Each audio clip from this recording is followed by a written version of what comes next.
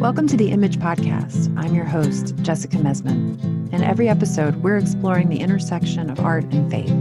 We'll talk to poets and writers, filmmakers, musicians, and visual artists who grapple with the mystery at the heart of religious experience. I recently contributed a poem to a zine called Ethel. When the editor shared the cover art for the issue, it shocked the group of women in which it was shared: Christians, agnostics, churched, and unchurched. The cover features a collage by artist Sarah Lefsick, in which an image of Mary as the Virgin of Guadalupe is overlaid by the instructional diagram from a box of tampons. Now, menstruating women see that diagram every single time we open a box of tampons. I remember studying it for hours even before I started my period, finding it kind of mysterious and maybe even a little titillating. My body was already a mystery to me. And this hadn't changed much even by the time I had a baby at 29 years old. When the nurse asked if I wanted to watch my daughter crown, I remember I recoiled. I really couldn't bear to look. What might it have meant to me to have grown up with images of Mary that showed her to have a body like mine, facing the same kinds of challenges and changes? How might it have altered my experience or my perception of menstruation, childbirth, to connect the workings of my own body to the workings of a woman's body deemed sacred and holy? The collage of Mary on the cover of Ethel was shocking in its newness to me, but after sitting with that image for a while, I found I came to see Mary as a little more familiar and myself as a little less mysterious. The artist had somehow rendered us both new. Dr. Katie Kresser, Seattle Pacific University's resident art historian, believes that great art teaches us that kind of empathy, unveils human nature, and forces us to think outside the box.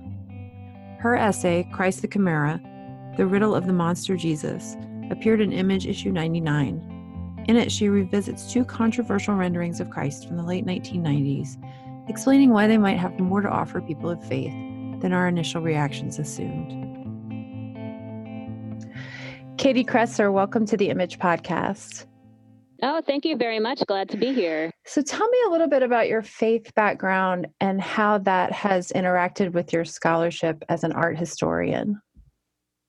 All right. Well, my faith background, I'm actually from a small town in rural southern Indiana, and so I grew up in a evangelical church. And I perceived it as I was growing up as extremely legalistic and hypocritical, actually.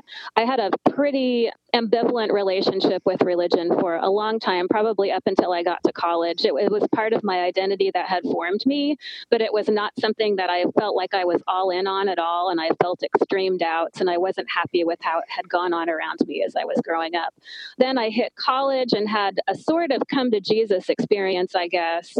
This is probably fairly common. I teach college now, so I see this a lot now too, where I think getting out of that environment allowed me to reimagine what my faith could be to me and kind of to see other paradigms.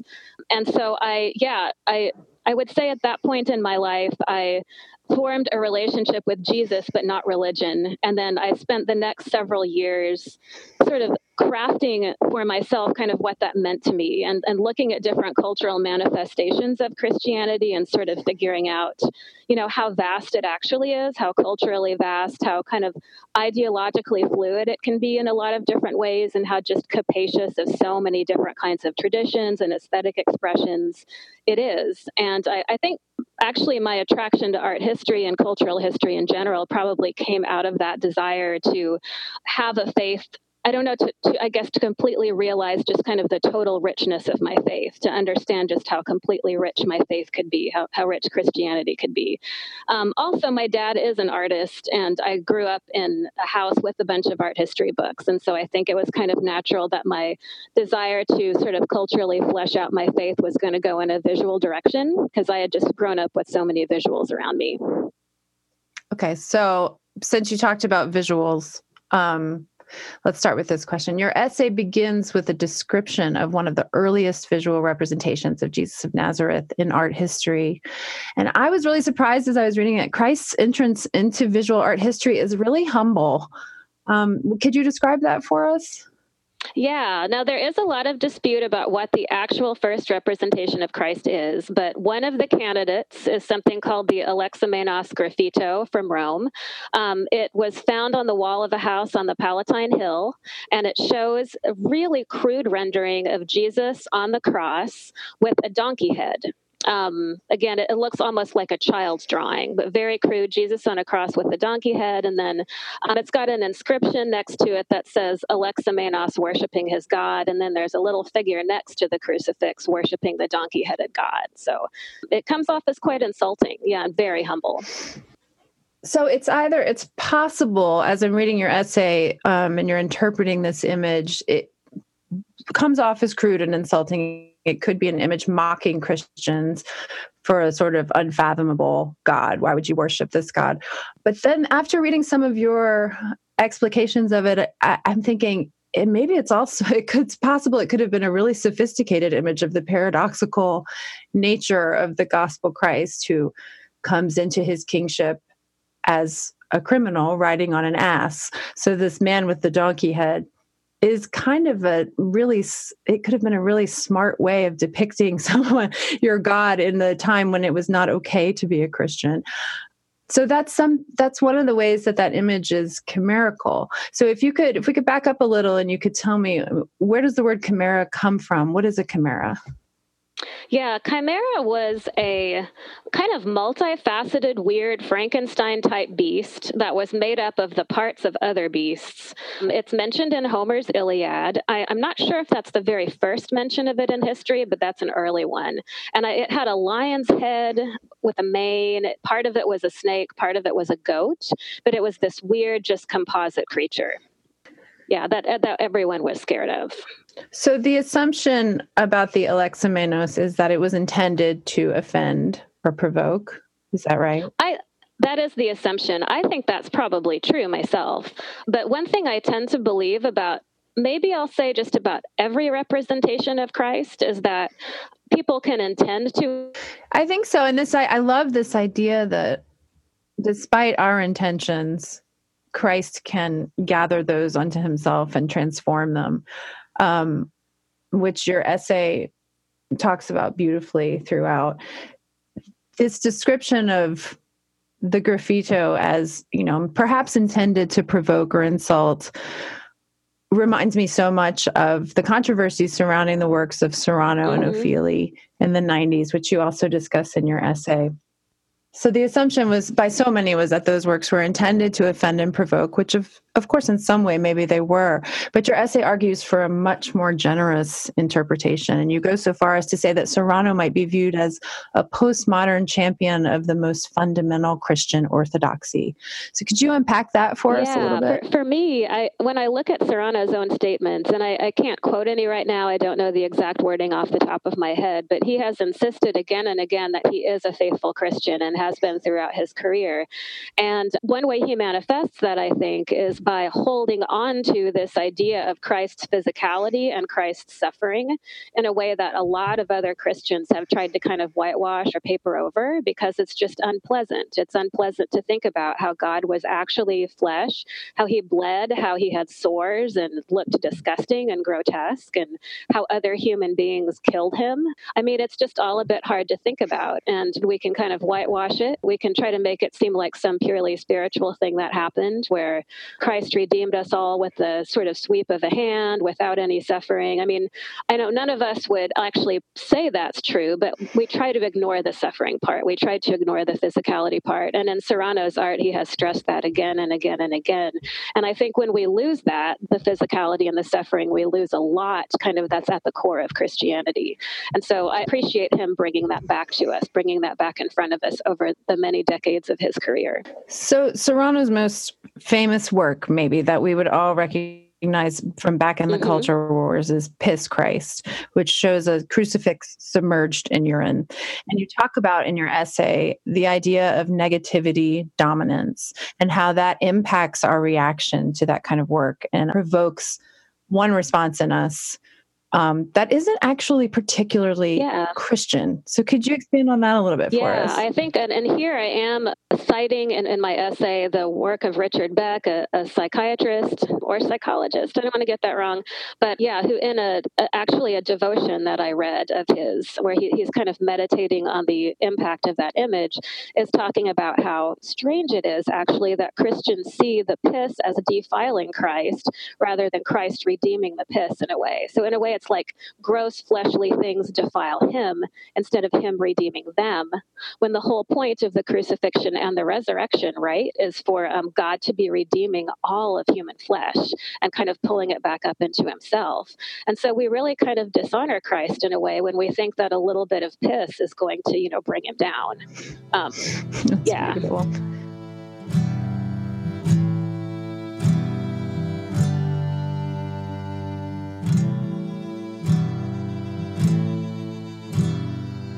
You also note that art therapists have been stressing the adaptive power of art making since around the 1940s. Talk about some art theorists that laid the groundwork for considering the chimerical and visual art. Let's talk about a little bit about how pattern recognition, in particular, you're talking about chimerical pattern making, kind of cobbling together images from different sources, different traditions, helps us to cope with the reality of suffering and change, and how that might be of particular resonance for people of faith. Yeah. In the essay, I talk about how a lot of art, if you look back at art history and the way art has been made over the centuries, even the millennia, you see patterns of the development of schemata. And so a schemata, or a schema rather in the singular, a schema is just a pat formulaic way of representing something so that it's consistent, completely clear and recognizable, predictable. And then you see these transformations occur where schemata get broken up and something new gets injected into the formula, and it's rather disorienting at first. It's scary. It can be disturbing. But what it does is it reinvents the thing that you're representing, and in order to kind of do honor to its fullness. And so, I think a lot of the function of artists in the world through time has been to recognize when cultures have gotten so mired in their schemata, so mired in their formulas that they cannot apprehend reality authentically anymore, and they need to be shaken up. And so the artist takes those schemata, takes those formulas and jumbles them, injects something new in order to shock people out of their complacency, you could say, and make people start looking at reality truly again, making them actually start paying attention again to the richness of the universe outside of them. Yeah, one of my favorite quotes from the essay is, "Great artists are the ones who force a paradigm shift, literally reshaping the outlines of human perception." And I think it's so important to remember and pay attention to how artists are helping people of faith to resist that sort of deadening of vision. And it's one of the important functions of art to disrupt the calcifications of faith. Yeah, exactly. Yeah, I completely agree. I was, before this interview, I had this piece of paper and I was writing down notes of things I kind of wanted to stress, and along with what we were saying then, I do want to stress that I think artists are not necessarily more perceptive than everyone else. They're just better at expressing their perceptions. And so I think it's important for artists not to get on their high horse in a way.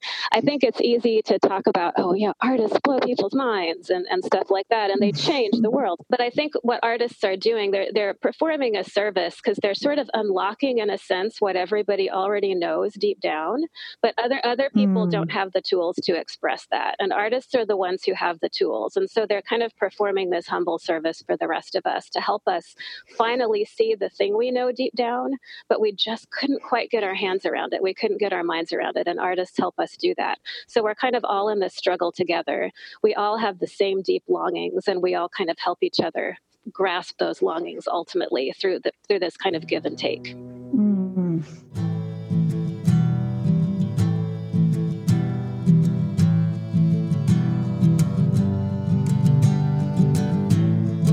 You talk also about how chimerical representations of Jesus meditate on what you say is the miraculous improbability of God taking fleshly form. And we've touched on that a couple of times already in the interview, but I laughed out loud when you referenced C.S. Lewis's analogy for the incarnation. He said, if you want to get the hang of it, think how you would like to become a slug or a crab. And it's like such a typical snappy Lewis line, Mm-hmm. but I don't think I've ever seen also Lewis and Serrano and Ophelia roped into the same Mm-hmm. conversation. So I just thought that was hysterically Yeah. funny. But here, Lewis seems to be expressing verbally what those artists expressed Yeah. visually. And I don't think he is often compared to them, but he's talking about a Christ who encompasses and redeems everything, not a Christ who is simply above all, but that contains all. And you reference that this in the essay that this is biblical. It's from Colossians. And you make an interesting pivot from there, a case for humanity as much more than a slug. And when I really thought about it, the C.S. Lewis remark is really kind of demeaning of humanity. So you're making a case for humanity as much more than a slug. That's the interesting pivot in the essay. If we're made in the image of God, if we're truly made in the image of God, then you ask, are we not God's artful effort to match himself? So much more than a slug or a crab. Yeah. So tell me about how that capacity for adaptation and change, or to be and to comprehend what is chimerical, might be the key to a living and evolving faith that isn't calcified. Yeah. I'll inject really quickly. C.S. Lewis uses so many visual metaphors in his writing, and I'm just imagining that if he tried to express himself as a visual artist and painted a canvas with like a crab on the sand with a halo and then labeled it Jesus, that would get totally protested. There'd be people picketing outside, Right. but it's C.S. Lewis, right? But anyway, I think there's this tension we have to hold between this sort of the complete humility of what Jesus became, and then sort of the infinity that is sort of latent in him and that he continues to become, I guess. And what I find myself thinking about is just this paradox, this difficulty of trying to understand how the infinite becomes finite and yet remains infinite. And so we have this, and kind of as you hinted, this idea of adaptation and evolution is extremely central to that idea. Where you're infinite, you become finite, you become embodied. So in a way, you're manifesting just one tiny little facet of yourself, and you being God here, he's manifesting one or a few tiny little facets of himself.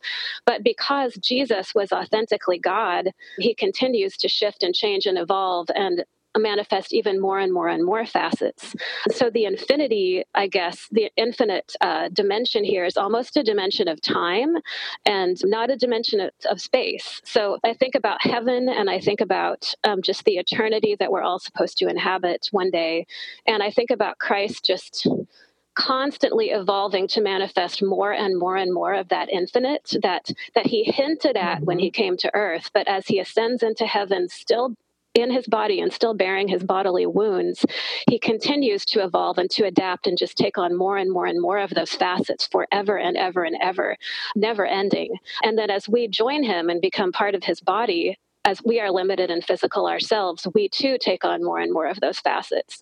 And the Bible has this weird kind of monstrous analogy of like the body of Christ, and Christ is the head. And it makes you think of this big, weird aggregate thing of like these creatures all writhing together and like making one bigger creature. And it seems so weird, but in a sense, it's a way of communicating this idea that because we're all finite, God became finite for us, and all the rest of us are finite too. And it's going to take all of us together in our finitude to manifest the infinity that God is. And it's going to keep happening over eternity, from millennia and millennia and eons, just more and more and more adaptation and more and more evolution in order to kind of match the infinity that is God. And so it's just going to be change forever, which I think is a really exciting idea, and it's mind-blowing. And it's hard to get our minds around, because we live in this finite little space with such short little lifespans, and we just cannot, no eye has seen, no ear has heard what God has prepared for those who love him, right? So yeah.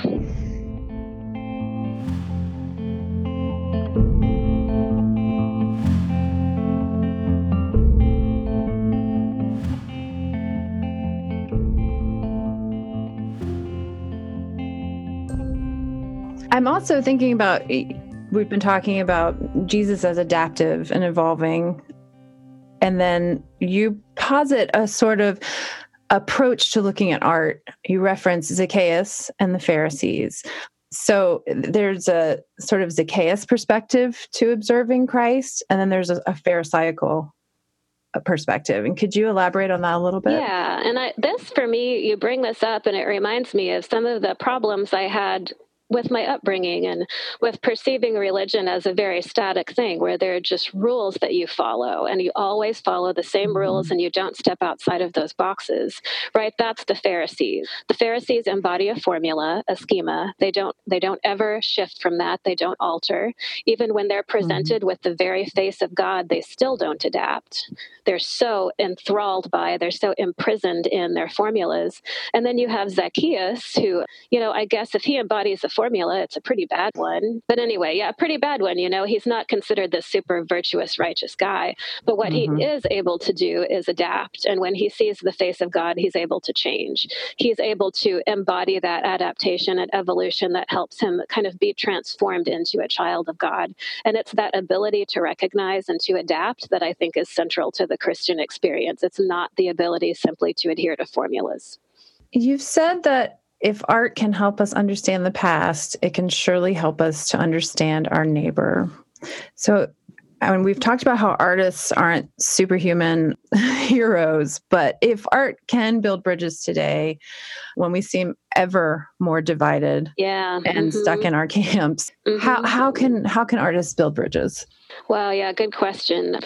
Well, I think one thing, just the core function of the artist today, especially, I think, which is to destroy those formulas or destroy those schemata. It's when we get locked in our mental formulas that we cannot see the people around us. If they happen to be locked in a different formula, there's just no recognition and no communication that can happen. It's like each party is kind of in their own sort of cultural prison in a way. And so if artists can break us out of those formulas and get us into a space where we're not trapped in a formula anymore, that's when we can kind of start to see and to recognize the other things around us that were always part of a different formula that just didn't fit with what we expected. So I think just that sort of estranging quality or that upending quality that art can do, it can force us into a space of encounter. And then, I do think there's such a thing as universal human experience. And I think when art forces us out of our formulas, it can, it can point us to a place where we can all meet, I suppose, and where we can all recognize our common humanity. And I think there are artworks that do a great job of, capturing just some little golden nugget of what that common humanity looks like. And so we can kind of gather around that and recognize that. Are there contemporaries right now who we should know about, who are working in this vein, work that you would point us to? That you just didn't mention in the essay or didn't have, I'm sure that there are others that demonstrate some of these points. I'm just always trying to find ways to lift up those who haven't gotten the attention that they deserve. Well, I think I'm going to sort of take an easy road here, and I'm going to mention a couple of people who are in the current issue of Image with me. Perfect. Yeah. I know that, first of all, the cover article in the current issue is about the artist Jonathan Anderson. And I think what Bruce Herman, the author, writes about Mr. Anderson goes so well with what I'm trying to argue in my essay. He shows how Mr. Anderson's artworks really try to disrupt the expected view, oftentimes through literally blocking your view in the center of the painting with maybe some thick paint. But they literally try to block your view so that your expectations are thwarted, and you're kind of pushed into a space where you don't know what to expect, and it's an uncertain space, and it's a space that opens you up to something bigger. So I think Jonathan Anderson's artwork embodies that very well in a certain way. And Bruce Herman, who wrote the article, is an artist himself, and his most recent work deals with portraits of people very well known to him, people he loves, and they're just these meticulous, meditative portraits, slightly reminiscent of Byzantine icons, but also very modern, that are just really attempting to render the presence of the person in the portrait and really just give you a sense of true encounter. I know for Bruce lately in his artwork, kind of forcing that sense of true encounter has been very important to him, and painting in a very intuitive way that tries to get away from formulas so that you can have that encounter. That's something that's been very important to him as well. So I see both of those artists trying to do that a great deal in their work right now. Great.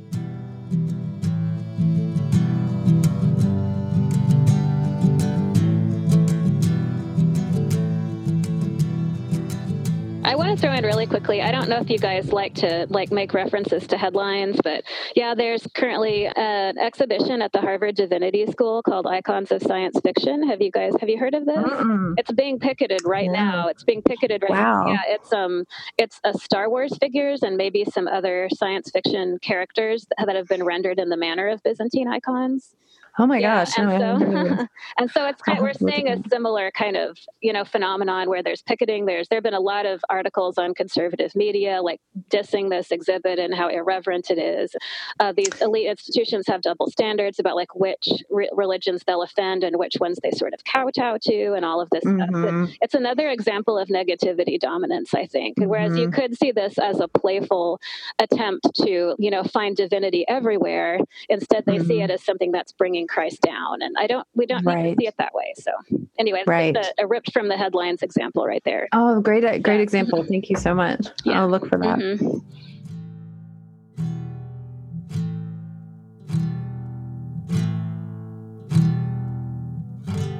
Thank you so much, Katie, for being our guest today. Yeah, you're welcome. My pleasure. Fun to talk to you. I'm going to end the interview by reading the last paragraph of your essay, which I think is just beautiful. One of the really exceptional things about this work is it's a fascinating work of scholarship and research, but it's also beautifully, poetically written. It's very moving. It's very inspiring to read. So I want to share that with the audience. Okay, thank you.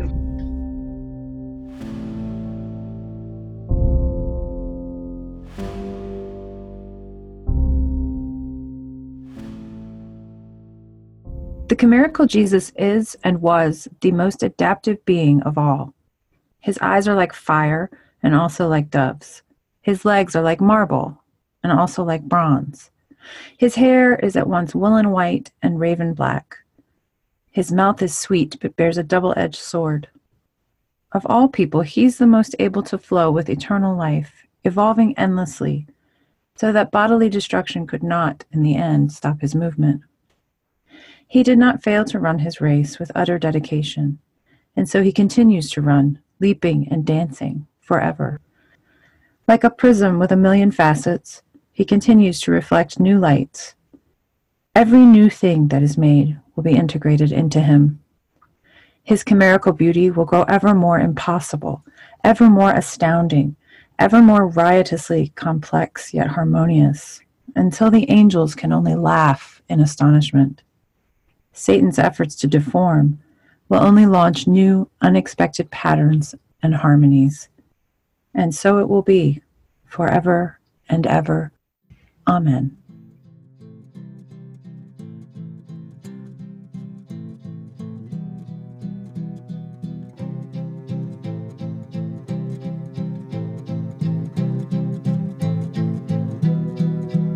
Please visit the Image website at www.imagejournal.org. There, you can learn more about each episode of the podcast and find links to books and other resources discussed. You can also subscribe to the quarterly print journal and access the Image archives, more than 30 years worth. To learn more about how you can support the creation of this podcast and the artists we feature, visit patreon.com/imagepodcast. If you become a patron, you'll receive some exclusive Image merchandise, access to exclusive content, and more. Your pledge will help us continue the conversation about art, faith, and mystery.